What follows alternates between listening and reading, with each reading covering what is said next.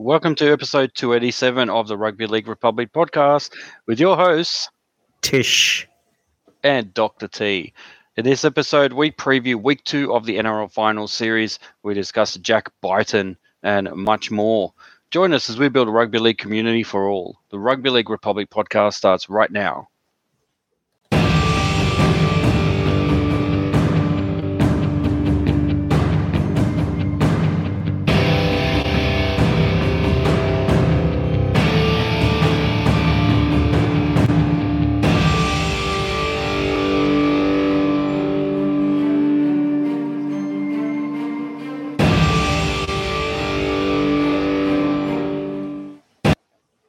All right, welcome to episode 287 of the Rugby League Republic podcast. So we aim to bring you the everyday fan's perspective on the greatest game of all, rugby league. This is Rugby League for the people. I'm your co-host, Dr. T. Joining me is Tish. Tish, we are well and truly into NRL finals. Can you feel it? Can you feel can you smell the smoke in the air? Almost you can taste it. It smells of hazard reduction, doesn't it? That's right. Yes, hazard reduction. The road to the NRL Grand Final is almost there. We've got a couple of turns before we've got to make the big run. I think this is the last service centre before we hit our destination. So, second last, I suppose, because we've still got one more week after this. But look, I got to say, an interesting week of Week 1 finals with two absolute blockbusters towards the end. But, some great NRL footy that we've had in 2023. And I think capping it off with probably an amazing Week 1 for the finals. Absolutely. We're going to launch into that in a second. Yeah, no surprises that the elimination finals were the ones that were most tough, the toughest and the closest. And absolute, yeah, as you said, blockbuster, real semi-final football. You're right. The road is there. We're heading towards the finals. We're almost there. Those of you who've come from the Shire or from Canberra, turn back. This is not for you. Go away. Unfortunately, yeah, we've lost 2, so we are now down to 6. Our top 6 is with us, and it just so happens. Well, actually, no. In the one case, it's not the top 6 on the ladder. It was actually, one was a bit of a reversal of what was expected in terms of position on the ladder. But we'll launch into that in a second. But is there? We also got coming up talking about Jack Bighton. So the other kind of big news to come out of the Canberra game was the Jack biting Tyson. Is it Tyson Gamble?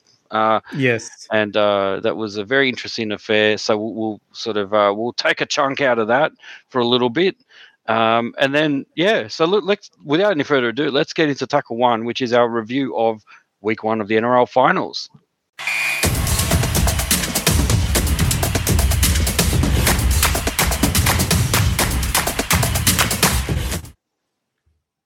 All right, so the finals went like this on the first one was the Broncos, 26-0 shutout of the Melbourne Storm in front of over 50,000 at Suncorp Stadium. Well done, Brisbane. Capacity, Broncos. I think. More than capacity. I think there must have been people hanging off Reece Walsh's locks. There were so many extra people on the field. Who knows? So but, well fire done. Regulations not adhered to. That's right. Crowd. That's right. The COVID regulations were just thrown out the window. 50,000 packed in there. Penrith Panthers 32-6 over the Warriors. A Sean Johnson-less Warriors, admittedly, in front of 21,000. Big crowd there at Bluebet Stadium. And then we saw the Roosters edge out the Sharks 13-12 in it wasn't quite Golden Point, was it? No, it wasn't Golden Point. It was a regulation time. 13-12 in front of a very small 12,500 at Cronulla's PointsBet Stadium. But capacity. You got to take capacity where you can get it. So there you go. Right, well done. That's right. Probably the smallest ground. It's up there with with the Dapto. There's a few other regional centres that would challenge that capacity crowd. But here we have an NRL team, the Sharks, with 12,000 capacity. in comparison, the Knights, 29,500, almost full capacity there, saw probably one of the best, finals games I have seen in a long time. Knights v Raiders, 30-28. They just edged out the Canberra Raiders in. It was in extra time. It wasn't in Golden Point. It was almost about to get into Golden Point, but there's a lot to come out of that game. It was a wonderful game. But look, Tish, before we dive into that, let me give you the opportunity to tell us what was your highlight of the round, and highlights, lowlights, anything, or shall we We'll go look up. match? Yeah. Yeah, we'll sort of go match by match a little bit, but look, I've got to say, we mentioned the word capacity, and obviously, the Sharks only having a 12,500 seat stadium, but they did have capacity. In fact, all 4 games, if you actually look at, depending on venue, they all had a capacity crowd. So that is amazing. That shows, I think NRL is definitely hotter than ever. And hotter than probably like the early 90s, right? Like that's probably the last time where we sort of had capacity crowds at sort of every games. And I'm pretty sure that even in the 90s when rugby league was super hot, we might have not even had that. So I think well done for the NRL fans, definitely. I think that is a highlight that I want to point out. And, Suncorp Stadium on Friday night, yeah, look, I know the score wasn't in the balance for long periods of the game, but I think it actually just provided a great atmosphere. So I think, for that game, I mean, the Broncos, they were completely dominant. I look, Reece, people talk about Reece Walsh, his try that he scored, I still don't know how. I mean, that was amazing. I think he could be the best player in the NRL, or he could be potentially the best of all time. He was incredible. Look, I think that it was a bit disappointing, the Warriors without their Johnson not being able to perform to the level that we kind of expected from them. So when you've got your key playmaker out like that, I mean, I feel like that was, a terrible situation. But I thought at times they kind of defended well. So, a bit of a miss one. And then the 2 blockbusters, I think, firstly, the Sharks and the Roosters. The Roosters sort of coming from behind. I think the Sharks scored the first points, if I'm not wrong. And then they sort of, the Roosters were able to sort of clinch it at the end. And then they were able to also diffuse 2 field goals, which was pretty cool as well, right? And then we kind of saw a bit of a repeat of that, with the final game as well, which I thought was absolutely incredible. The footage of the crowd, and then even Kalen Ponga's, victory speech at the end, how he tells Newcastle he loves them. I mean, what great emotion. So look, all in up, look, what great drama, what great theatre. Fantastic. That's probably my overall view. What about you, Dr. T? Oh yeah, look, I think the Knights and Raiders game, I think was excuse me, a couple of things. The Sharks or Roosters. Let's go to that one. I think what I saw towards the end there was unfortunately, the Roosters have a lot of heart and show a lot of fight, which is something that you wouldn't expect to say about the Roosters, but I think that's why they've kind of ground out a lot of really close wins in recent times, and why they, there was a period, several weeks before, I think 4 weeks or 5 weeks before the finals, where we did our prediction, the road home to the finals, and the Roosters didn't even feature. The only way they were going to make it was mathematically, and if the teams in front of them stuffed up, and that's exactly what happened. They mathematically made it. They won every game. The Eels, Rabbitohs, Cowboys, all in front of them faltered. And and they snuck in, and then here they are against the Sharks, who admittedly do not perform well against other top 8 teams. But you would have been forgiven for thinking this is the time for the Sharks to kind of avenge their loss of last year in the finals, and really make an effort to take that next step.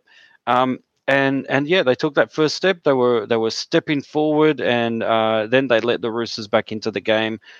And then the end was just unbelievable. It was, I think there were, Sam Walker with, I think, 7 minutes to go, scored a field goal. But then the Sharks had 2 other opportunities in the last 5 minutes or so, Nico Hines had 2 opportunities to kick a field goal to at least put them level. And on both occasions, he was charged down, once by Luke Kearing, once by James Tedesco.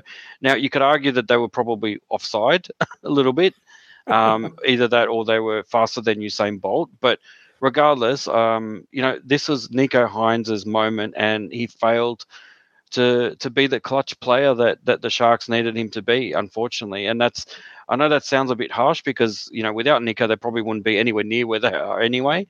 But to be honest, that's his job, is to get them over the line in these situations, and he is cool, calm, and collected, a bit like a Cooper Cronk style player. And that's what I expected, but that's not what happened. What happened was, he was way too slow the first time, got charged down, and you would think that second time around, you think, I've got to position myself deeper so that they cannot run to me. I've got to make sure that I get myself into a better position, and also that I'm quicker in case they can make a run for it. He didn't do that. So the second time, the charge down again, I was thinking, you did not learn from the first time only a few minutes ago. So that is, if you're a Sharks fan, you'd be extremely disappointed at that, because he had 2 really good opportunities, and look, coulda, shoulda, woulda, but you still look at that and you think that should have been at the very least a golden point, or an extra time game. And yeah, the Sharks, I think, let that one slip through their fingers. On the other hand, we had the Knights. So the Knights were dominated in the first half by the Raiders, and then turned it around completely, flipped the script on its head in the second half. It was all Knights, but then miraculously, Canberra, as they usually do, the old Ricky Stewart fighting spirit, fought back, and yeah, like they got themselves to extra time. And then a controversial penalty to Newcastle, where the controversy was that it was a head-high tackle, and Callum Ponga, their goal kicker, was allowed to take the kick instead of being forcibly sent off the field for mandatory HIA assessment, head impact assessment. He was allowed to take the goal kick, and the penalty kick, sorry, and obviously he scored it, put them 2 points ahead. And that there is a lot of controversy online about why was he allowed to stay on the field. Quite rightly, other people are saying, well, even if he had gone off the field, look, my grandmother could have kicked that field goal over. It was straight in front, kind of thing. So it's probably inconsequential. But again, not if your grandmother is Roberta Baggio. No, that's don't get it. That's harsh. That's harsh. But look.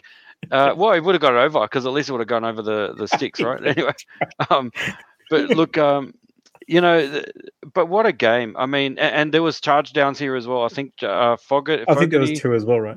There was at least 1 or 2 that I remember, but it was just I can't even put into words how drama filled this game was. And we're going to get into one of the controversies that happened later as well, where Jack Bighton was accused of biting Tyson Gamble, and oddly enough, they saw that it was a bite. He put him on report, the referee Ashley Klein, but he didn't penalise him.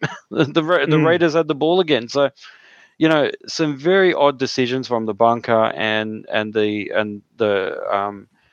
on-field referee at this point, but very, very strange. But as a game, I think the Knights and the Raiders, I think this will be looked at, for many years to come, as one of those real classic semi-final games, end to end. Literally a tale of 2 halves. But the difference is, with the second half, the Raiders actually made a bit of a comeback and almost snatched it away from the Knights. I think you could argue that the Raiders probably deserved the win just as much as the Knights did. So I think the Raiders put everything out there, and that's a typical kind of Ricky Stewart approach to the game. This is a team that had negative 100 and something for and against, snuck their way into the finals, and almost toppled Newcastle Knights in front of a very vocal home crowd on a Sunday evening. Perfect time for footy. What a perfect end to round 1. It was just amazing. But Yeah, Tish, do you want to? Is there anything else you want to cover in these games, or shall we move Well, on? well, look, just on that game, you talk about the fair, like maybe you could argue that the Raiders probably should have won that game. Well, statistically, I think that kind of holds up as well. They are actually they had the better of all the statistics, and the only statistic where the Knights did better than them one was missed tackles because they had 49 missed tackles the Knights, and the Raiders only had 31. So even that. Was there, and even penalties conceded. I mean, the Raiders are a very high penalty conceding team, but not on this occasion. So yeah, so look, but there you go. But that's also a hallmark of a great team as well. Being able to be outplayed but still being able to get the win in the clutch That's true. moment, right? That's true. That's true. Yep. And that's true. And then look, with Nico Hines, look, he was sort of let go of State of Origin, and this is kind of where the next level for him is, which is being able to be that player that you go to at those crucial times. And I think there's a reference point. The Rugby Union World Cup is on, and I've seen so many field goals kicked where the fly back or half or whatever is standing probably about 25 meters away from the defensive line.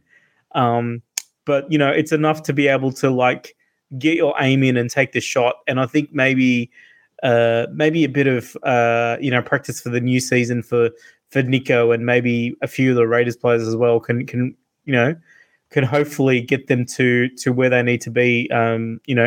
Next year when it comes to being that clutch player of when it comes down to the wire. Absolutely. And just before we wrap this one up, I wanted to point out one statistic that is a Ricky Stewart statistic. If there's any, you did say, you're right, that a lot of the Raiders kind of beat the Knights on almost all of the main kind of stats, but there's one that stands out as so unbelievably lopsided that you've just got to think, this says Ricky Stewart to a T, and it is none other than dummy passes. The Raiders had 47 and the Knights had 5. How do you describe that? 47 to 5.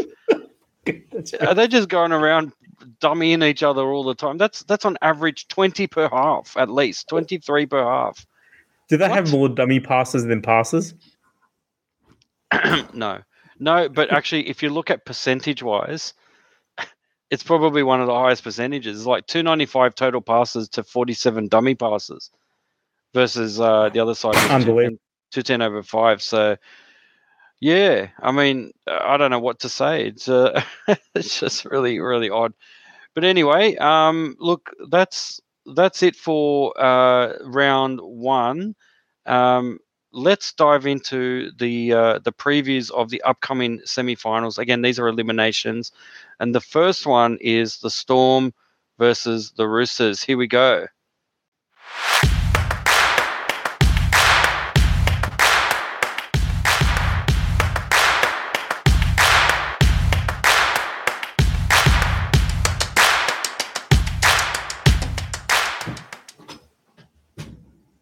All right, the Storm versus the Roosters. This game will be played at Amy Park this Friday, the 15th of September. It's obviously the big televised game at 7:50 p.m.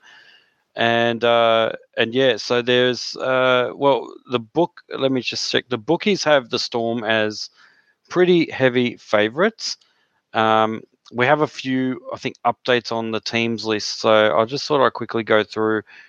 The main one is obviously Ryan Pappenheisen with a dreadful injury in the last game is out for the Storm. Xavier Coates is also out, unfortunately. I think he's injured as well. Billy Smith and Joey Manu and Joseph Suali'i are also out for the Roosters. So what we have is for the Storm, we've got Nick Meaney, Will Warbrick, Marion Sevi, Justin Olam, Ramus Smith, Cameron Munster, Jerome Hughes, and in the forwards, Josh King, Katoa, Loero, Welch as captain, Harry Grant, and Kamika Mika as rounds out the forwards. And then we've got Alec McDonald, Tom Eisenhuth, Nelson Asofa Solomona, and Tariq Sims on the interchange bench. And for the Roosters, Tedesco captain, Pauga, Momirovski, Allen, Paulo, Luke Keary, Sam Walker, and then in the forwards, Victor Radley, Nat Butcher, Wong, Lindsay Collins, Smith, Brandon Smith, that is, Fletcher Baker, and on the bench, Sandon Smith, Egan Butcher, Terrell May, and Angus Crichton. Tish, do you have any views? First up, we're seeing a team in the Storm that got demolished by the Broncos, didn't even score a point against them, versus a team that played a relatively weaker Sharks outfit and needed to go into almost golden point or extra time to defeat them. Does that give you a taste at all of what's to come? Yeah, I think it does, because I think the Storm have adjusted a couple of things. Justin Olam is back in the centres, for example. So Tominapea is out. So that just adds that bit of experience, which I think they kind of lacked out in the backs, right? Because they kind of got dominated by the Broncos backs. So that adjustment was good. And I think, it was kind of an uncanny Melbourne Storm performance, really. Like they got in each other's way on the Monday and on the Friday. And I also noticed that when it was time for the Melbourne Storm to attack, the ball went to Jerome Hughes or Harry Grant would do something, and it was like the most like a grubber to like somebody's shin or something like that, right? It wasn't like breathtaking stuff. Whereas I think that their main thing is like, hey, when you're attacking, give the ball to Cameron Munster, right? And he would just make something out of nothing. And I think they didn't do that enough. So I think their adjustment is there. And I think with the Roosters, I think all three of their outs, Billy Smith, Joseph Manu, and Swahili are big outs because they're great players, right? That they have in their lineup. So I think that really affects them. But they've also been playing really good footy. I like the Luke Keary Sam Walker combination. They seem like two guys that get along, sort of thing happening, which I think is awesome. So I think it's going to be a really great game. I think it will go either way, but I kind of think at home, I think the Storm are going to adjust and they'll probably win this one. But look, I mean, the Roosters, they probably have like an 8-match winning streak or something like that. They've really performed well. Earlier in the season, what was the just trying to think? Yeah, early in the season, the Storm beat them 30-16. And then they also, and 28-8 as well in both the games this year. So the Storm have dominated over the last two games against this team, and I kind of don't see that changing, despite the form that the Roosters have had. That's kind of the way I see it. How about yourself, Dr. T? Look, if you look at the games that they have won, the Roosters recently, it was against the Dolphins, the Eels, the Tigers, the Rabbitohs, and the Sharks. So I think it's fair to say that they didn't really have the most difficult of runs coming in, given that they were all, except for the Sharks, outside the top 8. The Storm, however, have had the Raiders wins against the Raiders, Dragons, Titans, Broncos. This is during the regular season, and then obviously this was a rematch, this time with full-strength sides, and then they got flogged by the Broncos. So that tells you, I guess, the reality of where the Storm are at the moment. I think the Storm are more vulnerable than people realise. I thought, to me, we've been always thinking of the Storm as one of the most clinical sides, and under Bellamy, they hardly put a foot wrong. You can almost reliably guarantee that they will play in a certain way and get out in front on the scoreboard and protect the lead, and more often than not they'll win. But to not score a single point against the Broncos at home, that to me was I don't know what to make of that. I think that was as good a game as the Broncos would have ever played against the Storm, or it was as worse a game as the Storm have ever played this year or for a long time. So I don't know what to make of it. Is it the case that they're just going to dust off the cobwebs and completely demolish the Roosters, or is it the case that there are some things about the way the Broncos played the game that really showed that they've got a number on the Storm, and the Roosters with their coach. I mean, this is like the battle of the super coaches, isn't it? These are the two teams that have dominated pretty much for the last 10 years or so. The Roosters were the last team to win 2 in a row before the Panthers, and that was not that long ago. That was just pre-COVID, I think it was. So, again, Trent Robinson, great coach. Craig Bellamy, obviously great coach as well. This is a battle of the great coaches at the moment, to be honest. I don't know where this is going to go. So I admit the Roosters are probably, absolute outsiders compared to the Storm by anyone's measure, including the bookies. But I just get the feeling that the Roosters have something up their sleeve. Now, they would have had a little bit more if Joey Manu was there and Swaliti, but I think given that, who they've got at the moment, I think one of the things that they do really well, and I can't really prove this with stats or anything at the moment, they use their bench really well. Like, I think having Angus Crichton there on the bench is actually really critical. Having Victor Radley play the way he played against the Sharks, he was absolutely immense, and I haven't seen him play like as good as that for a long, long time. So it's I think they're coming good at the right time, and they've got, don't discount players of the likes of Lindsay Collins as well in the forwards. They don't have as many big names or experience as the Storm, that's for sure. But I think you should discount the Roosters at your peril. Put it that way. Tish, final word before we move on. I'm not going to get your tips right now. You can save them until the end. But just want to, if you have any other final words before we move on. Well, I think you make a really great point, and then that kind of made me think a little bit about their season. Anytime the Roosters have had a big game, they've been able to perform, right? So, Charity Shield is what I'm talking about. Now, fair enough, they're playing the Dragons, who haven't had the best squad over the last few years, but still, big occasions, they seem to be able to turn up. And you are right about the bench. And, I'm also thinking about, a player like Lindsay Collins, and, he was kind of everywhere at State of Origin type thing. So I think there is something to be said about that. But I feel like equally, you could say the same thing about the Storm too. I think, Big Nelson, Asafa Solomon, and Tariq Sims coming off the bench, two big sort of guys that can really change the game as well. So I think it's going to be a fascinating game. I'd say probably, two very evenly matched type squads with a very similar style across the board. And usually teams not well liked by other clubs as well. So, but it's going to be great. And look, hopefully another sellout this time in Melbourne. All right, so let's move on to the next game, which is the Warriors versus the Knights. Tackle number 3, here we go.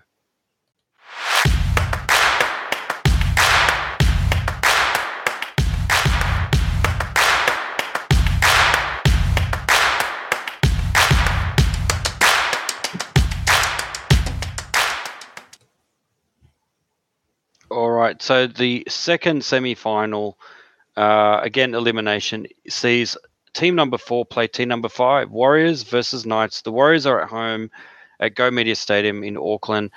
It is Saturday, the 16th of September. It's 4:05 p.m. in Sydney time, but I believe that makes it, if I'm not mistaken, is that 7:05 in Auckland? Is it 3 hours behind or something like that? Or I'm not sure. That's possibly what it is. But look, the Warriors are the favourites here, slight favourites, although being at home and the way they've played this year, I think they should be raging hot favourites. In terms of the teams list, so the big news for the Warriors obviously is Shaun Johnson coming back in to the fold. For the Knights, the big one is Jackson Hastings, who suffered I think it was an ankle injury in that game against the Raiders. He's out, so they've got a new halfback there, which will be very interesting. So the team list is as follows. The Warriors, Chance, Nickel Klogstad, Dallin, Wadney-Zalesniak, Rocco Berry, Adam Pompey, Marcelo Montoya, Tamaro Martin, Shaun Johnson at halfback, In the forwards, we've got Tohu Harris, Marata Niokore, Jackson Ford, Mitchell Barnett, Wade Egan, and Aden Fanua-Blake. On the interchange bench, Dylan Walker, Jazz Tavaga, Bailey Sirinen, Josh Curran. For the Knights, Kalen Ponga as captain, Dominic Young, Dane Gagai, Bradman Best, Greg Marzu, Tyson Gamble, Adam Clune. In the forwards, Adam Elliott, Dylan Lucas, Tyson Frizzell, Leo Thompson, Phoenix Crossland, Jacob Saifiti, and on the interchange bench, Kurt Mann, Daniel Saifiti, Jack Hetherington, and Matt Croker. And Tish, if you're going by how many, if you're going by the metric that I like, which is number of double-barreled names, hyphenated surnames, then the Warriors win this one. They've got Chance, Dallin, and Aden, 3-0. So well done, the Warriors, for winning the double-barreled surname cup. But look, in all seriousness, I think the Warriors, we've talked about them quite a bit. I know they got flogged by the Panthers, but I think not having Sean Johnson was a very major issue for them. I think they rely on him quite a bit, and he's been in almost career best form this year. So I think the fact that he's back, hopefully he's recovered from whatever his minor injury was in training. Versus, a Newcastle Knights team that had one of the toughest semi-finals in a while. They would be physically kind of spent from that. That would have been a very difficult game to play. And also without Jackson Hastings, although it could be argued that without Jackson Hastings, they actually played a little bit better. They kind of bandied together and they were actually pretty good without him. So I don't know how much Adam Clune covers for him in that respect and how much extra value he adds in this kind of environment. Must be very, very difficult coming in to an elimination semi-final with that. But he handled the pressure in the other game very well. So, look, in my mind, I think the Warriors, we've been talking about them a lot, how they've created an identity this year, how they're just going great guns. They're playing for each other. They're playing exciting football. I think the Panthers were so clinical that they kind of found them out a little bit. But again, without Sean Johnson, without it being an actual elimination, I get the feeling that, here we've got, while the other game was a tale of two, experienced coaches, here we have, who is it? Adam O'Brien versus Andrew Webster.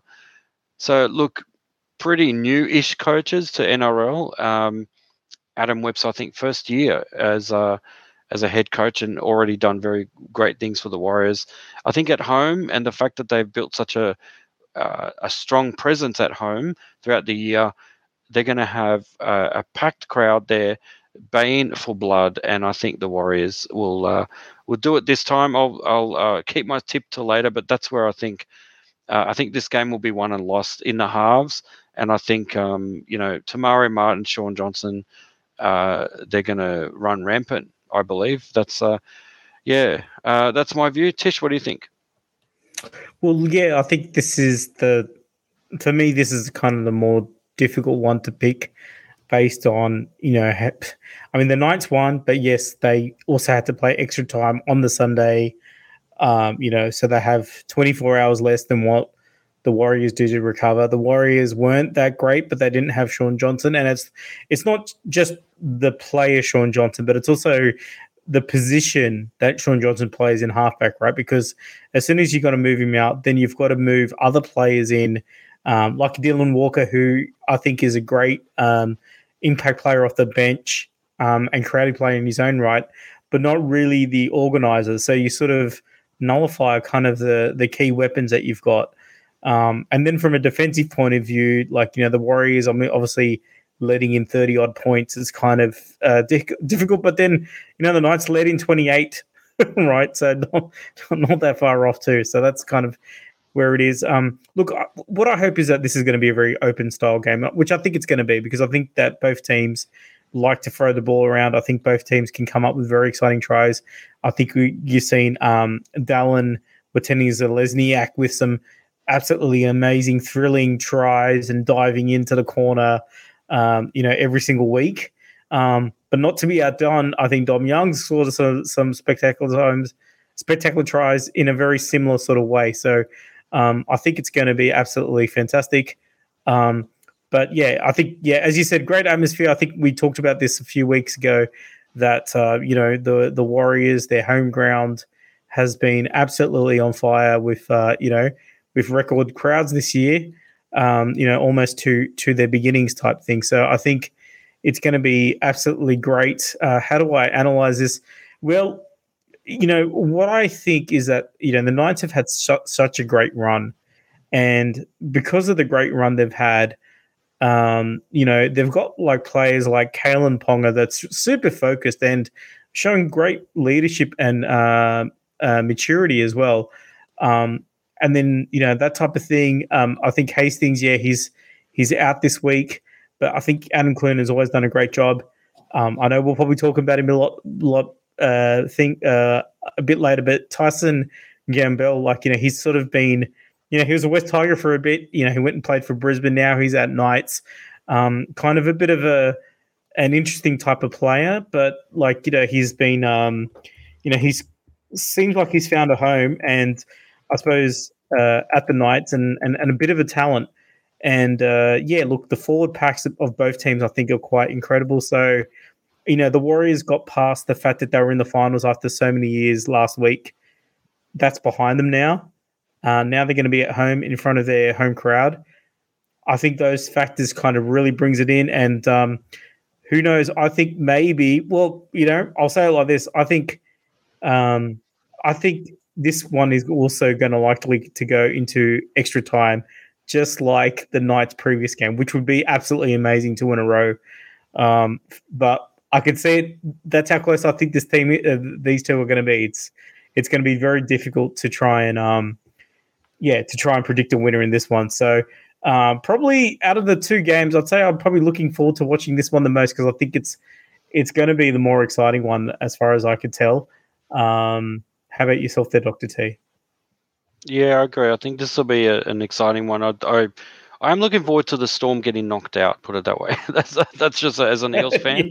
That's just a different thing. That's my little hobby horse. But no, look, this is going to be a good one, and I think. I'm just thinking about this is Tyson Gamble. It sounds very much like a Bond villain kind of. Doesn't the name really guess? Which is a good segue into our next item, which relates to Tyson Gamble. But no, before we move on, if I get the last word here, this is going to be a cracker of a game, whichever way you look at it, because I think both teams have good firepower and will open it up a bit. I think you're right. This will actually be a pretty open game. But I am impressed a little bit with the way the Warriors have defensively worked, especially in the latter half of the season. I'm also impressed in the way the Newcastle Knights, I think they have one of the best attacking records in the entire league. So this is, or if not in terms of points, at least in terms of, I believe, number of tries. I think I heard that they've scored the most tries this year. So this is going to be, just in terms of just that, is pretty tantalizing in terms of, what kind of a game we're going to be watching. So I'm looking forward to it. I think it'll be a cracker of a game. And it should be really good. But let's get into let's sink our teeth into a controversy that came out of that Raiders and Knights game on the weekend. Here we go. Tackle number 4, Jack Bighton.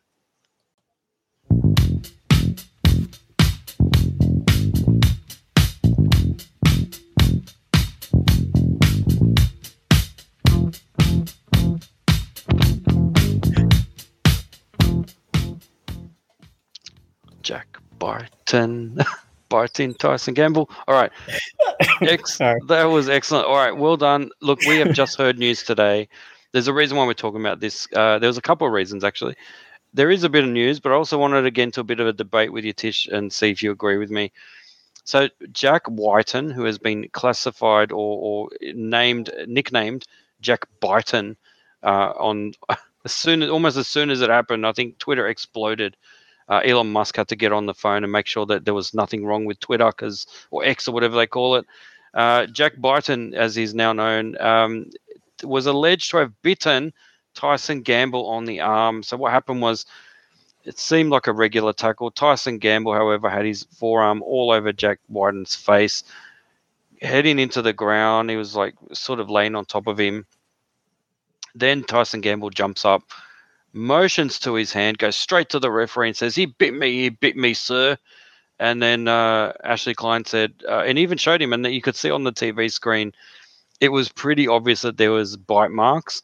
Or let me say, what I saw was a single row of. For those of you who are dentists, you can tell me which exact teeth were the that made the indent on his arm, but it looked like it was one single row of teeth with saliva all over it, and it was very clear that it came from Jack Bighton. Obviously, they showed the replay. Ashley Klein didn't know what to do, so he actually went straight to the bunker. They had a look at it, and then they came back with, looks like there was a bite there. But he put him on report, but then he let the play continue, and he actually continued with the Raiders having the ball, and I think they were in second or third tackle, whatever it was, in their own half. Could have been a penalty, could have been either a send-off or 10 minutes in the bin at least.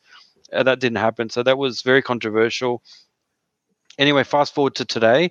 We are talking Tuesday, so a couple of days later, and the latest is that Jack Bighton has actually been found guilty of biting and has been given a 3-game ban. Now, I mean, immediately the questions come up around if he's guilty of biting, why is 3 games the penalty? Shouldn't it be a lot more than that? Because biting is considered it's up there with probably lower than eye gouging and doing a hopawade and kicking someone in the nuts or something. I think tripping is the worst one, right? Is it really? I would think eye gouging would be the worst. You could damage people for life. Yeah, because as far as I know, tripping is like automatic send-off, right? Whereas biting gets you on report. I don't know what eye gouging gets you, right? I would think eye gouging. There used to be a thing called, for those kids out there who don't know, the Hills hoist. It was when you just stick your arm out and just knock a player over. That certainly would get you sent off these days. But look, I wanted to raise this without going into the argument of the case and of the legal case and whatever and the decision. I just wanted to argue, did you see at all, Tish, what happened? And did you see Jack Bighton's argument after he got put on report was that he basically said he had his arm in my face. Where why did he put his arm in my face? He could have moved his arm. Now, I think from what I saw that in some of the transcript is that they he was arguing that Tyson Gamble had his forearm, rubbing it basically on his face, and then he had the full weight of his body on the back of his neck. So there is really nowhere to go. And I'm just going to put this out there, Tish, and see if you want to respond to it. I'm kind of on the side of Jack Bighton on this because I look at what happened. Now, I kind of think about this in practical terms. It's pretty hard to bite someone properly if you only use one half of your mouth. Like, to me, that's like he may have pushed his teeth into his arm, but he didn't really take a bite out of it like you would normally think, he actually bit and chomped down. Because no evidence of that. You saw in the image, I saw in the images where Tyson was showing, here is some indents on my arm, but it was only one row of teeth.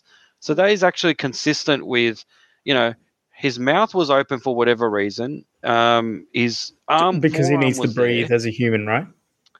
He needs to breathe as a human because, as we know, Jack Bighton has sleep apnea and nose issues, and so he needs a bit of a mouth breather. Look, let's be fair, he looks a bit of a mouth breather, and so this is consistent with his claim on the field that his arm was in my mouth. What was I supposed to do? That's exactly right. And I kind of on Jack Bighton's side, and I can't believe that I think he should be found not guilty. I think they need to reverse this decision. There should be an appeal, because I think Jack Bighton is correct on this.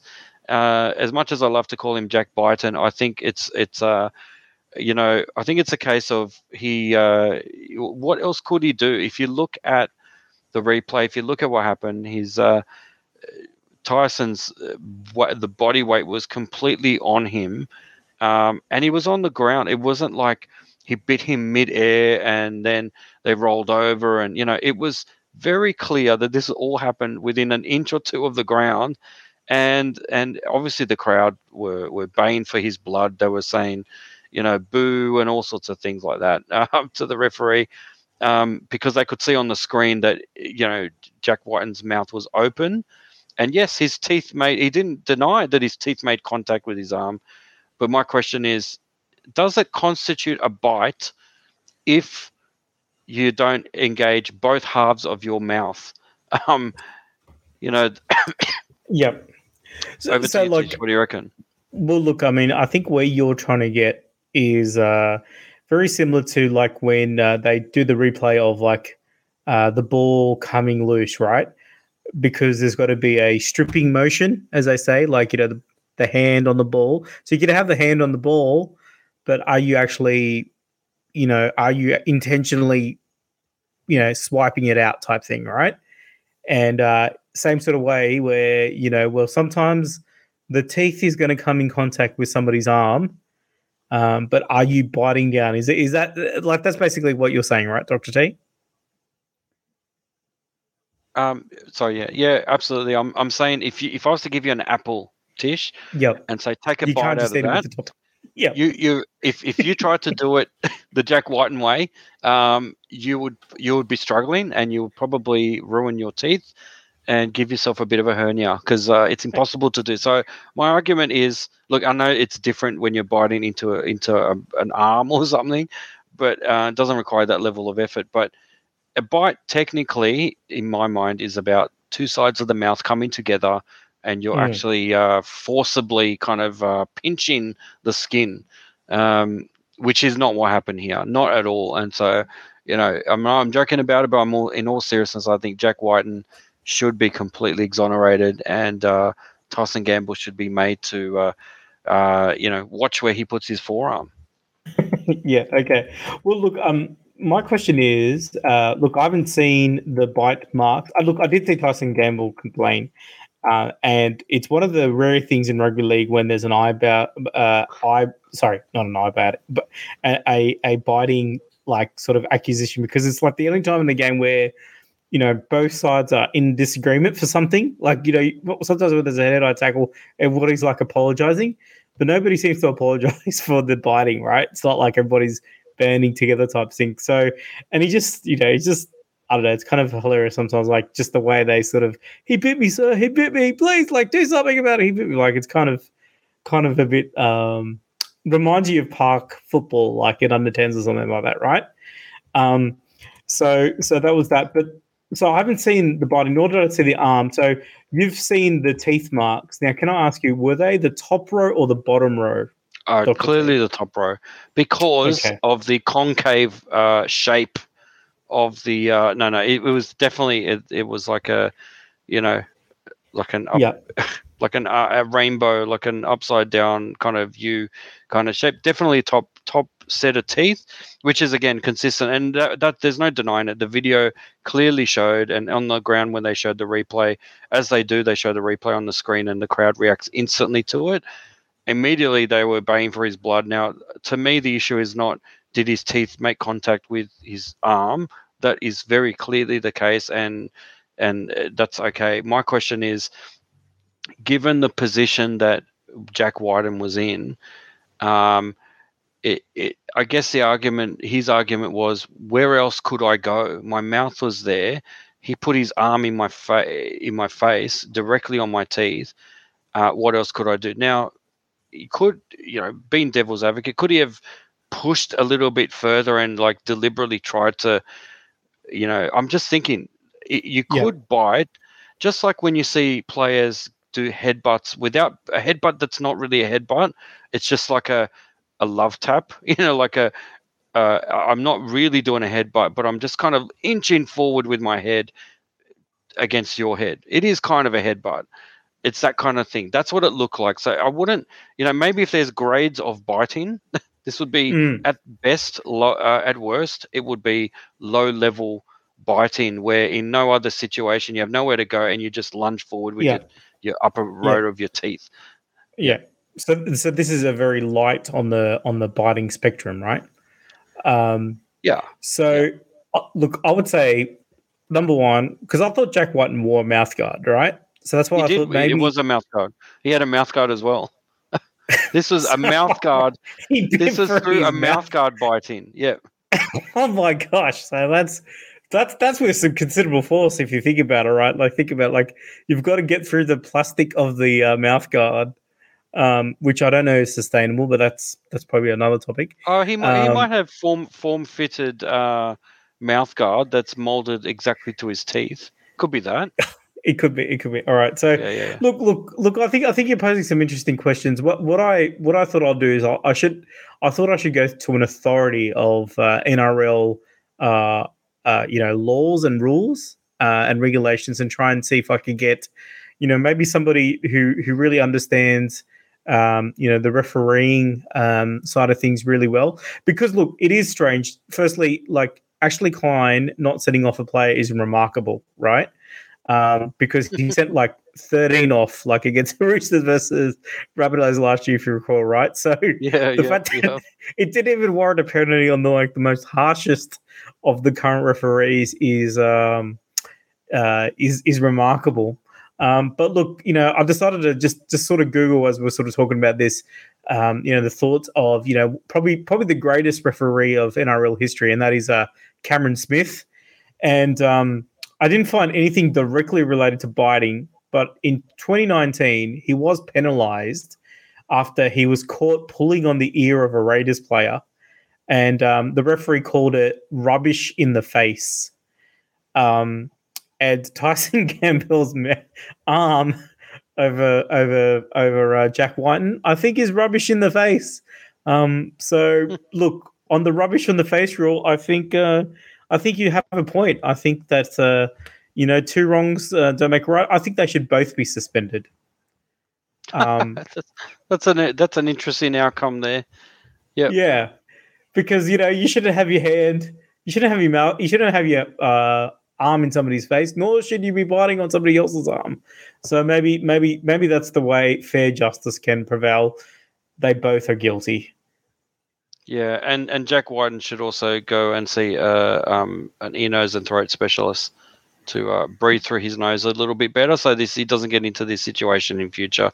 He's got to reduce his mouth breathing. But look, well done, Tish. You brought the legal hammer down.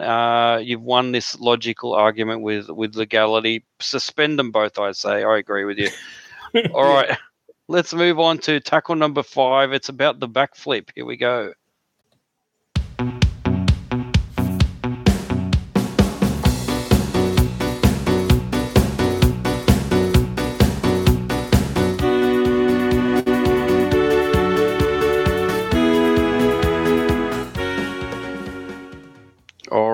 I should be clear. What I mean by the backflip is not the Dom Young has just scored a try backflip. I'm talking when players get signed to other clubs and then change their minds. Let's call this a DCE backflip. That's right. The original. That's right. The original kind of the OG of backflips. There's plenty more that have done this in the past. But look, Tish, there has been a controversial rule change that the NRL has put in that actually affects the likelihood of us seeing this more and more in the future. What do you say? Yeah, absolutely. So look, it's just been reported just today on the 12th of the 9th when we're recording that the NRL documentation that the Sydney Morning Herald has dug out with the changes to the player contract, but basically the new clause is called the last right of negotiation clause. So every player must provide his incumbent club with the last right of negotiation for a 10-day period from the date of notice that the player has received an offer from a rival club, and that offer has been submitted to the NRL that he is prepared to accept. In order to give effect to this clause, a player must provide notice to his incumbent club that he has an offer that he will accept in 10 days' time. And then B is, there's a bracket there, subject to the negotiation with his incumbent club.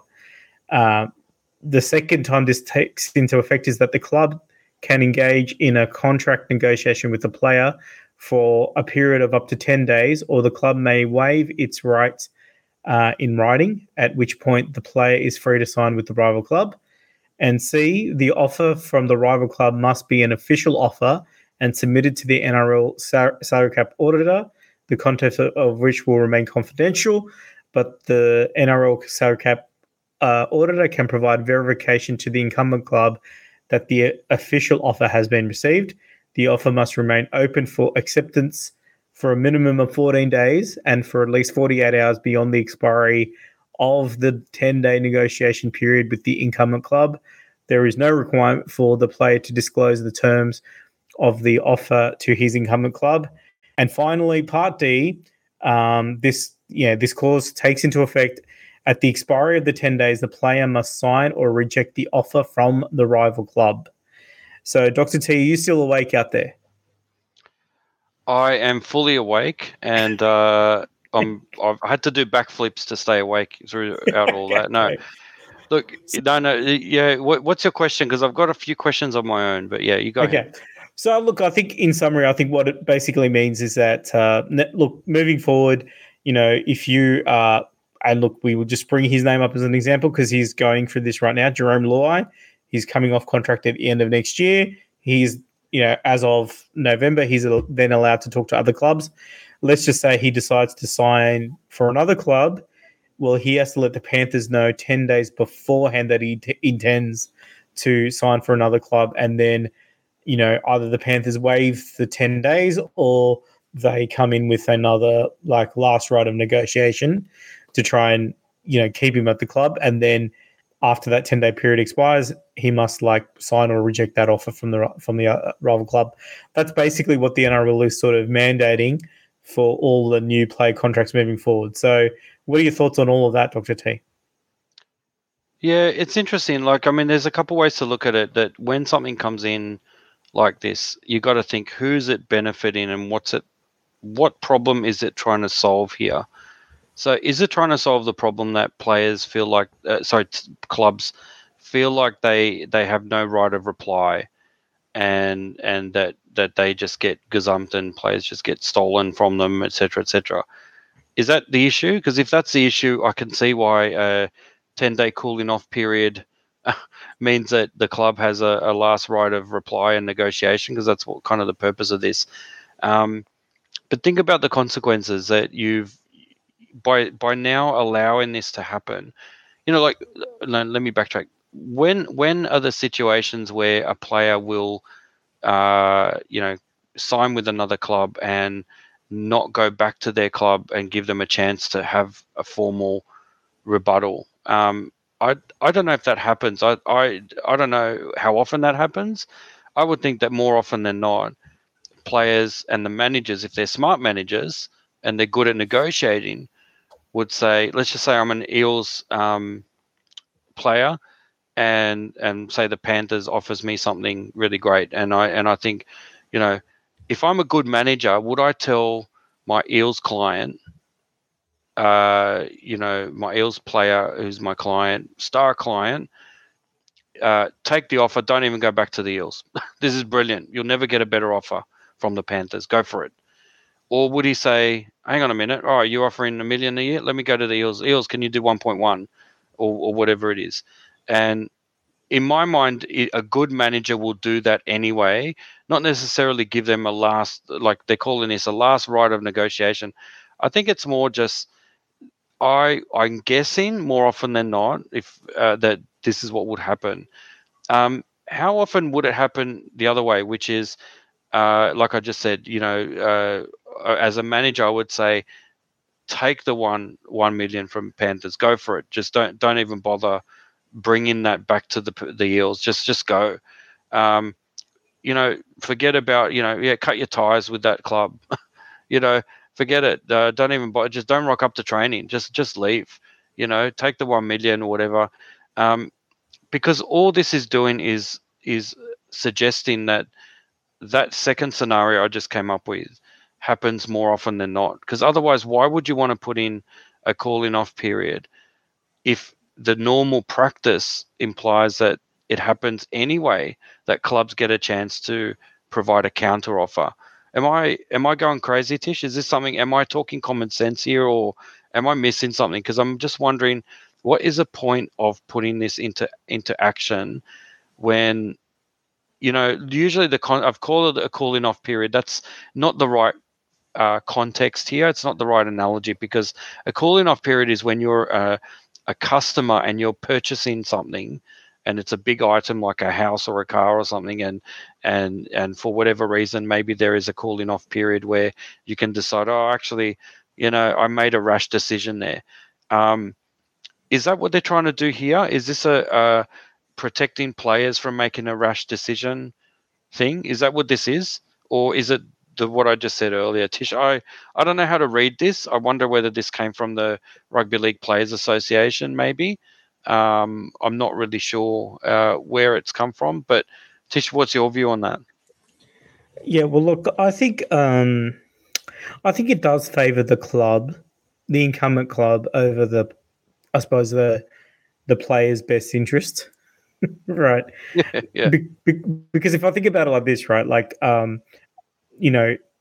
this becomes important depending on where your club is. Like if you're a top four club and you think you could win premiership, and then but then top four clubs are going to struggle to keep players and pay them the same amount that they can get from other clubs that are trying to get better players into their squad so they can become a top four squad, right?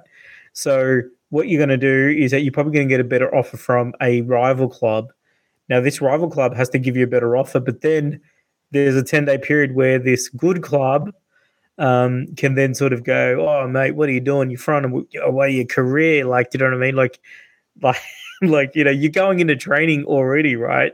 And you got this 10-day cooling off period. I think it's going to I think the smart clubs that are doing well are going to be able to find ways to try and, I suppose make the scenario to the point where it's like, you're right. I can't see myself anywhere else. I might as well, not get paid the extra 200, 300, 400.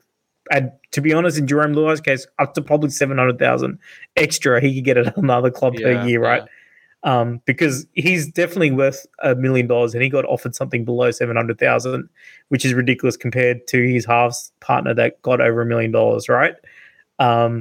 So that's the rumors out there. So I feel like he's in a bad spot, staying at Penrith. That's what I feel, but for him. But anyway, do you see how, like, in this sort of scenario for a player like that, who could easily be getting another 300,000 and be a $1 million player elsewhere, not only does he have to sign a contract now, he also has 10 days of, going into the Panthers office every day and hearing what a massive mistake he's done, and that, he should love his club more than he loves his family or something.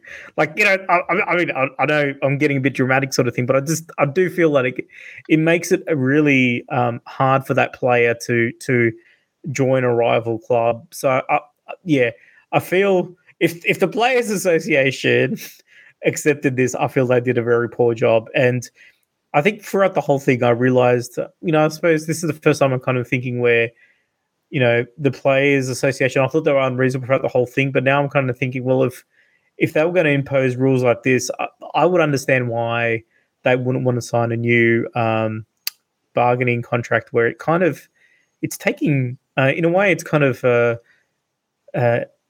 allowing clubs to manipulate players to taking less money, staying where they're staying, Yeah, so...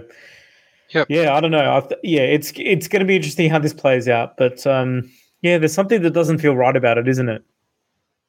Yeah. I mean, look, I don't know. There's if you compare it to kind of the general workplace where most people work, if they work in offices, that it's very rare that you can just sort of quit and on the same day walk out with your pencils and whatever. I think it's often the case that you have to sort of give a bit of a notice period. Yeah, And I that's think right. Yeah. maybe you can also view this as like a notice period, and with the additional complexity where you're not actually going yet. So it's like a pre-notice period where you're saying, I'm intending to leave, but if you can convince me to stay, I will stay. Yeah. That kind of By the thing. way, So I'm taking your stapler. yeah, that's right. Give me that pencil. Look, yeah. So it's a bit complicated, but I it's an odd situation. Put it that way. I think I can see why the lawyers would be happy that this is another thing that they another part of the contract that needs to be worked through. I just see the consequences of this, like you said, to the player. There's some pieces here that are not quite clear in terms of what would happen in reality, and I think it would be, in many ways, I see this as disadvantageous to the player, which is a bit of a shame. But anyway, well, that's that for now. Let's see how it goes. But yeah, the DCE backflip rule, as we're going to call it, we will keep an eye on it and see how we go. Interesting to see which of these scenarios that we've come up with actually comes to fruition. Because if we start seeing players actually taking advantage of it as part of the negotiation kind of process, then that would be interesting. But equally, I can see players being taken advantage of. So let's hope it's not that the case, but we'll keep an eye on it. So look, let's move on. We're almost there. We're at tackle number 6, the tips for finals week 2. Here we go.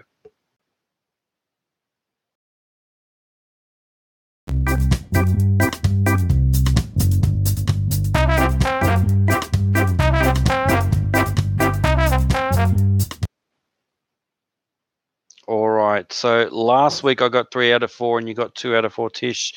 Brings me to a total of 127 and you up to 129. So I am getting there, one step closer to you, but still 2 away.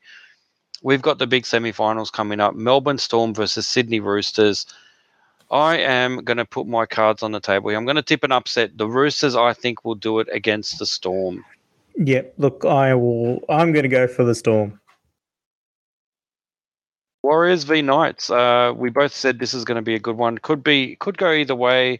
It definitely will be entertaining, that's for sure. But I think the Warriors, with their first home victory in a while in the finals, I'm on the Warriors train at the moment, Tish. I'm reckon this is the start of their momentum towards a premiership. Warriors for mine. Yeah.